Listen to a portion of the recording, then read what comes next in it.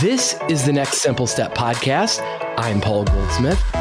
This may be the most important episode of the Next Simple Step podcast you'll ever hear. It's certainly deeply personal for me and might be just for you as well.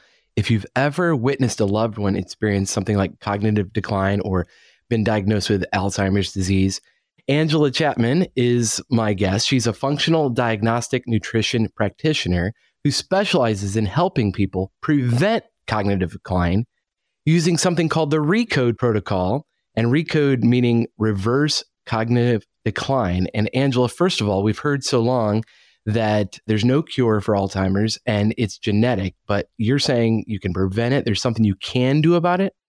Yes, there's a lot you can do about it. Absolutely. Okay. Well, let's start there because that's really great news. For those of us that have had a family member, for me, it was my mom with dementia who passed away at a relatively young age, 65. And that's what we're kind of told is a genetic thing. And we didn't find out, until its late stages. And what I'm learning from you and your company is age on purpose, that there's things you can do even before you get a diagnosis. Is that right? Absolutely. I have a long family history of Alzheimer's too. It goes right down the maternal line in my family, actually straight down. My great-grandmother died with Alzheimer's, my grandmother, my aunt, my mom, most recently, my 64-year-old cousin. And so in that line, I should be next, but I don't believe that I will be next because I am using research-based proven protocol to prevent it. And we even can reverse symptoms of cognitive decline. This is not a cure. I think it's very important to say that right up front. A cure would be something like you get a bacterial infection, you take an antibiotic, it's gone, it's cured. But what we find with the RECODE protocol or PRECODE for prevention is that people can improve symptoms or avoid getting symptoms, but if someone already has, say, mild cognitive impairment or early symptoms of Alzheimer's, and they do get improvement using the protocol, if they go off of it, if they stop doing the things that help them to get the improvement, then their symptoms often come back. And so that means it's not a cure by any stretch of the imagination, but it also means that something is working. So if someone's like you and have a deep family history of this, what is the next simple step by determining, one, if they have a high probability of developing cognitive decline, and then how can they go about taking the steps to prevent it even starting in the first place? First of all, you mentioned genetics when we started, and certainly if you have a family history or you know that you have the ApoE4 gene, which is the gene most commonly associated with Alzheimer's, then you certainly are at an increased risk. If you're female, you're at an increased risk. If you have type 2 diabetes, you're at an increased risk. So there are a lot of risks that aren't related to your family history, but your genetics would raise your risk quite a bit depending on whether you had one or two copies of that gene that I just mentioned. I have one copy of that gene, so that raises my risk about 30%. But there are a lot of lifestyle factors that raise people's risks as well. Okay, let's break those down. So let's start with nutrition. Clearly, critical brain function is impacted by your nutrition. What are some key dietary changes that you recommend to your clients to prevent cognitive decline? Well, the first thing we do is get them off of as much sugar and starchy carbohydrates as we can. One of the things that we find, let's say, I'll give you a case in point. Sometimes it's easier to explain when I talk about real people, right? One of my clients, I think he came to me last November, December, and we really started working together in January. And we do a lot of lab testing to start with, but when it comes to the diet, it was very interesting. And we see this often. He had a diagnosis of mild cognitive impairment.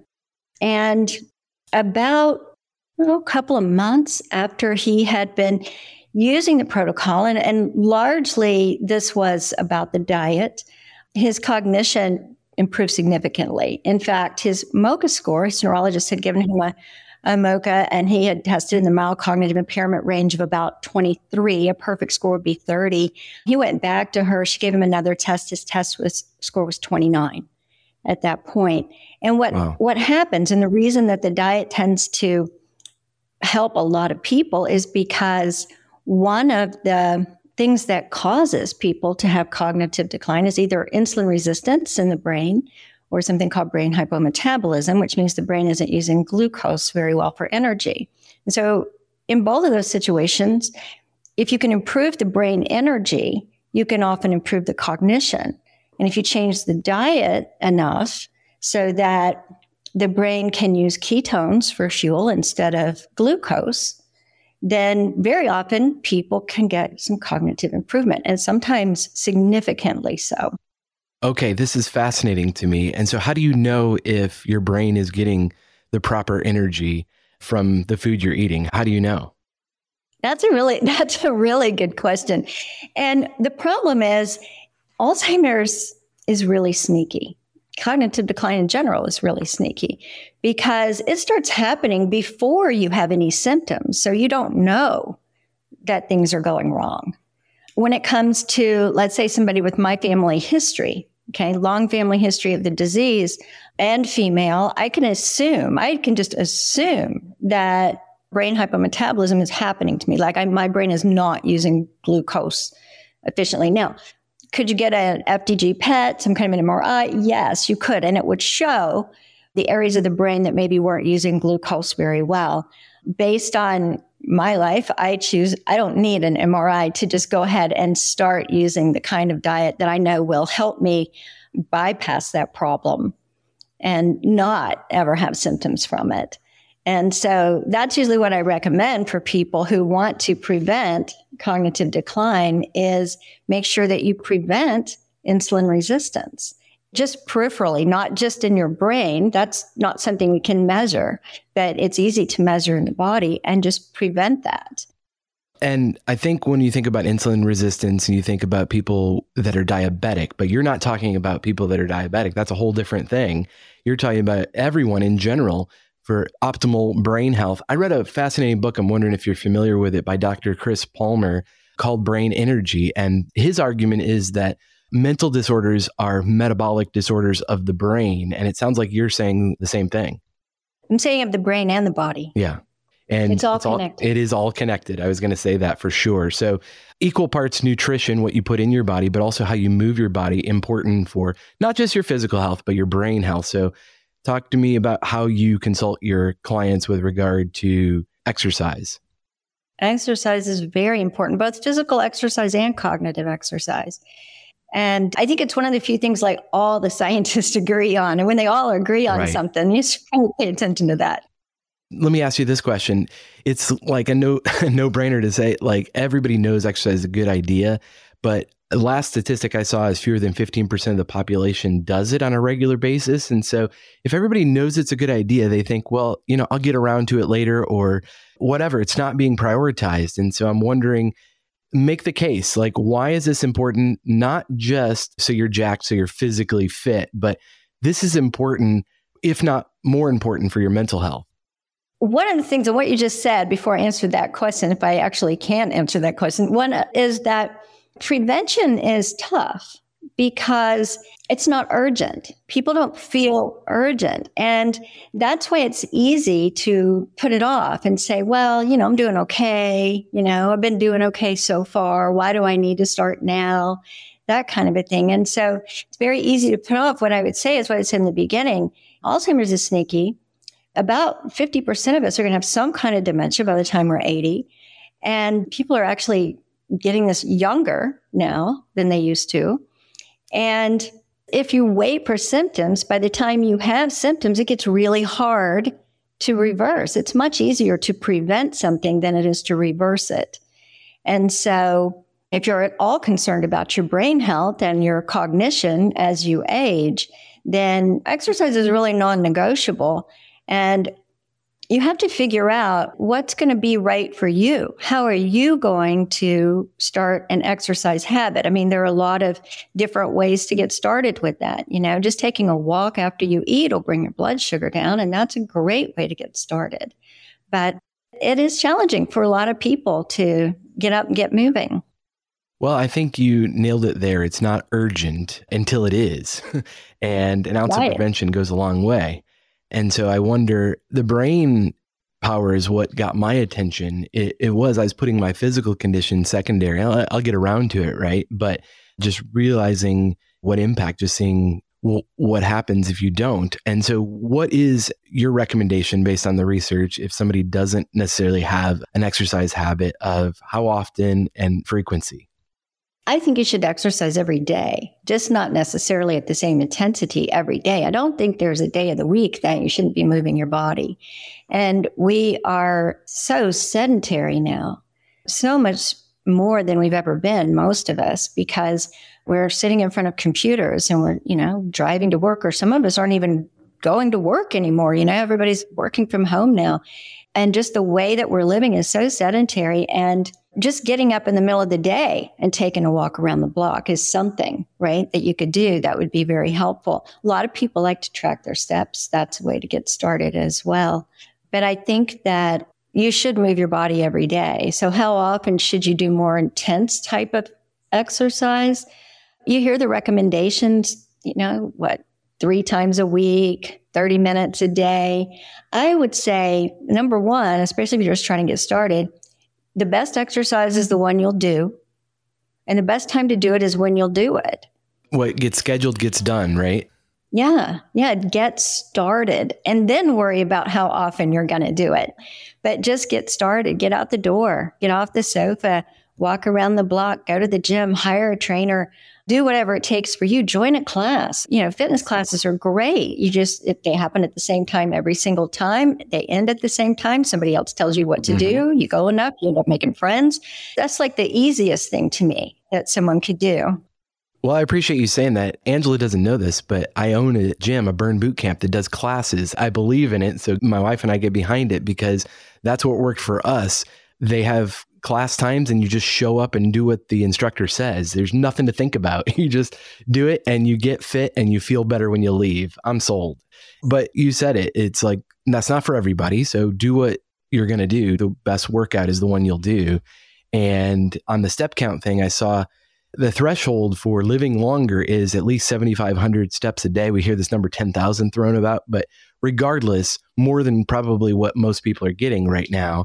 And you kind of start with where you're at as a baseline and get more. And then every extra 1,000 steps you get a day is going to be better for your health mentally and physically. Absolutely. My dad, he's 86 years old, and he texts me his steps. I never asked him to do that. He just does it. I'll look at my phone and there'll be this number, 7,962. One day, and I said he's 86. One day it was 17,000 something. Amazing. I know. I had to call him like, what are you doing? I wish there was a Wordle for that, right? Because everybody for a while liked to share their Wordle scores, which is good for cognitive health. But if we had that for our step count, whatever it is, gamifying it, sharing it with others, those are good tips to just make it a sticky habit. That's Absolutely. great. And the more accountability you can get and the more support you can get, the better. I love that. And okay. And so I think we've talked about diet. We talked about exercise. People know these things. One thing that I think is maybe not thought about as often is sleep hygiene. Let's talk about that and the impact on your brain. Sleep is crucial. If somebody asks me, well, what's more important, sleep, exercise, or nutrition? I'm at a real loss sometimes. I'm like, well, I kind of put those on the same level of importance. Sometimes you have to start in one place and then you can get to another place a little bit easier. But sleep is, for your brain health, crucial. Sleep apnea is a huge risk factor for Alzheimer's disease. And that's because during sleep is when your brain, it's the lymphatic system in your brain, it basically washes out the debris. And, one of the characteristics of Alzheimer's is amyloid. They're losing a little steam as far as the cause. You got to find the cause of the cause. But that's the time of night when your body's naturally getting rid of that stuff. And so if you're not sleeping very well, that's not happening for you. And so you really do need to be sleeping. And of course, the first thing, if you're having trouble sleeping, like you just said, is, well, what are you doing before bed? What are you doing to power things down? Are you getting rid of all the distractions, the blue lights, the bright lights in the house? Can you bring all those lights down and start working with your body's natural circadian rhythm to start getting ready for sleep? I mean, there are so many different things you can do. Is your bedroom cool enough? That can make a huge difference. Just turn the temperature down in your ability to sleep. I say get all your chores done early. Right. And also cutting caffeine afternoon for me. I'm one of those people that could drink a coffee or soda in late afternoon and then still go to sleep. But after getting a sleep tracker, I realized it wasn't deep sleep. It wasn't restorative sleep. And then noticed what a difference it makes when I don't have any caffeine, limit the sugar and alcohol, and actually go to bed at the same time every night. The quality of sleep goes way up. Absolutely. And that doing things at the same time is huge. It really is. That's great. Which of these things do you think people, your clients, struggle with the most? They probably gravitate toward one or the other and like, oh yeah, I got that. Oh, that's going to be a problem. What's the hardest challenge for getting both your diet, your exercise, your sleep? That's a lot to take on if you're like, okay, I got to fix this. What is the hardest thing for them to grapple with? It depends on the person, really. Some people are, already more aware of the nutrition and things like that than others. I think exercise is a really tough one, especially as people get older. That's why the younger you start this, the better. The brain changes that happen with Alzheimer's can start as early as your 30s. And so the younger that you get started, the better, because the older you get, the harder these changes get. And exercise is one of those that probably gets harder than some others. Sleep also can really be a problem for people, especially if they have more, real insomnia kind of a problem. And it's finding the underlying contributors to that. What's really causing it? I mean, what if you're doing all of those sleep hygiene things and you're still not falling asleep? You're, melatonin, whatever, nothing is working for you. What's going on? You don't have a medication deficiency. We know that. And so it's like, well, what is it? And how are we going to find it? But I don't think the nutrition is as hard as these other things. People are able to make those changes pretty easily sometimes, especially if they're real worried. You mentioned no shortage of medication. You are a functional diagnostic nutrition practitioner. What exactly does that mean? And how does that interact with the pharmacological solutions, or at least pharmacological offerings in this area of preventing and limiting cognitive decline? That's a good question, because the title of that does not actually convey what it is. It's more of a health detective kind of a thing where we use a lot of advanced lab testing to find the underlying contributors to people's health problems. And we just look for those hidden contributors that we can see on lab testing, and we can see it before you have symptoms even. And then we can use the power of lifestyle to help people bring their body back into balance so that they can return themselves to health. And the body's set up to work. It should work, and it will work. But we get it out of balance sometimes, and bringing that back into balance is going to take you right back to more natural principles. There are situations sometimes where medication is needed for something, and it doesn't always have to be long-term medication. But when you have a chronic illness, these chronic conditions are mostly lifestyle related. A lot of Alzheimer's disease is lifestyle related. One of the books that Dr. Bredesen wrote, he's a doctor who came up with this recode, precode protocol and has really gotten this out in the world. But he's got a chapter in there, How to Give Yourself Alzheimer's Disease. Oh my goodness. Very good chapter. I recommend you read it. Wow. It's bold. And I think you talked about, sometimes there are prescriptions that cure certain things, but there is no cure for Alzheimer's. So really, a lot of the drugs are managing diseases, but they're not true health care. And so I'm really fascinated by this diagnostic approach to healthcare, true healthcare, and the idea that you can actually work to have your health span line up with your lifespan, because that's honestly the fear of mine, that I would live to an old age, but mentally not be healthy, or even physically, right? So the idea that, I can be moving around and thinking clearly on my last day on this earth, that's a win, whatever age that is, right? And so I don't know that I can control the number of years, but I definitely want to do everything in my power to maximize the quality of those years. And that's really what you're talking about. Absolutely. And it's something I hear people talking about more and more now. And it's just so important, because for most people, that last 10 years isn't a lot of fun. it's either physical or, mental. And you want to be able to think, you want to be able to remember your grandchildren's names. You want to be able to have that cognitive health as well as your physical health. And I believe both are possible. I don't think that losing your cognition is normal. I think it's common, but I don't think it's normal. And this idea that, I'm having senior moments, and that's normal. Well, it might get worse and it might not get worse. But if you don't do anything about it, the longer you wait and the worse it gets, the less chance there is that you're going to be able to fix that. And so as soon as you start to notice these things, if you haven't already started taking steps to protect your cognition, then you should start immediately, because that's something you can do something about. Absolutely. And I'm in my 40s, and it's kind of a pet peeve of mine when I hear other people in their 40s that complain about being old. And it's like, well, first of all, it's a mindset. And if you're actually struggling with something physically or mentally, it might be a good idea to do something about it. And that's the beauty. I mean, we have so much control. There's so much we can do. It's just, what will we do? That's a great place to end. I have a final question for you. If somebody has a family history of Alzheimer's or is experiencing some mild cognitive declines, they just can't remember things like they used to. It happens. It's pretty common. You said not necessarily normal, but it's common. What would be a next simple step you'd recommend? They get curious, and what would be a next simple step to potentially reverse that or improve their condition? Well, beyond the lifestyle kinds of things that we've talked about, certainly would be important to start really paying attention, trying to dial in. Beyond that, work with someone who can help you figure out what's going on, because we can do a lot of testing, a lot of advanced lab testing, functional testing that will reveal what these underlying contributors are. And you would be surprised how often it's toxic. And I'm a new client right now, and it has turned out that a lot of her cognitive problems are due to mycotoxins. I've got a lot of clients that that's the problem. One of them in particular, the neurologist at 61 years old gave him the diagnosis, said, you'll be non-functional in 3 years.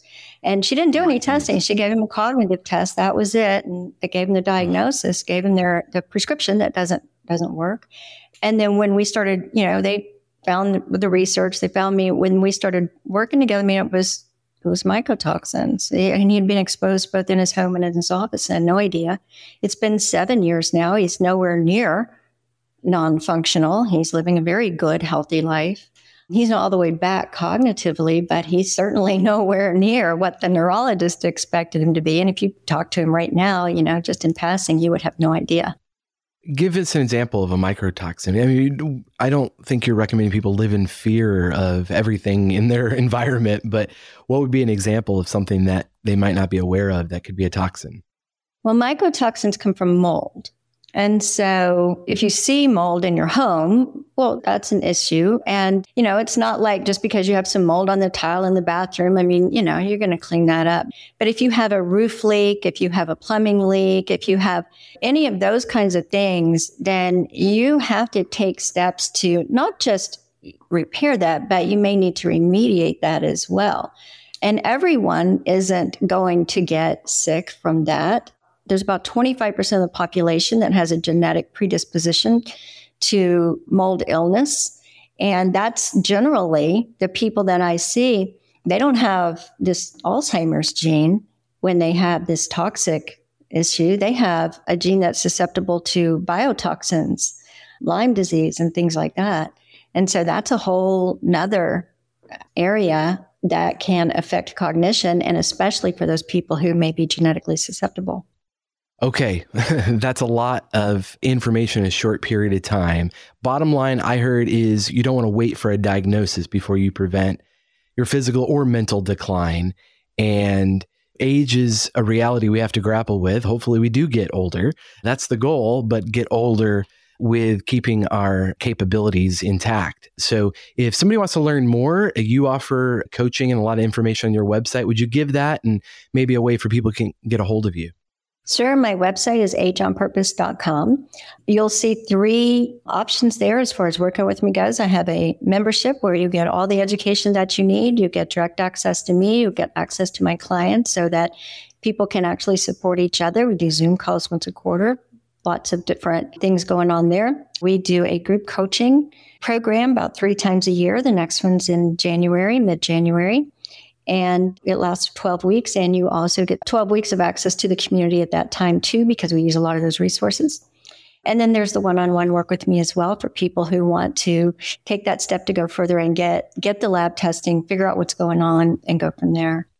That's amazing. So it's ageonpurpose.com. Really appreciate your time. I think this is going to help a lot of people. I know it's beneficial for me. And so really appreciate you taking the time today. Thanks, Angela. Thank you.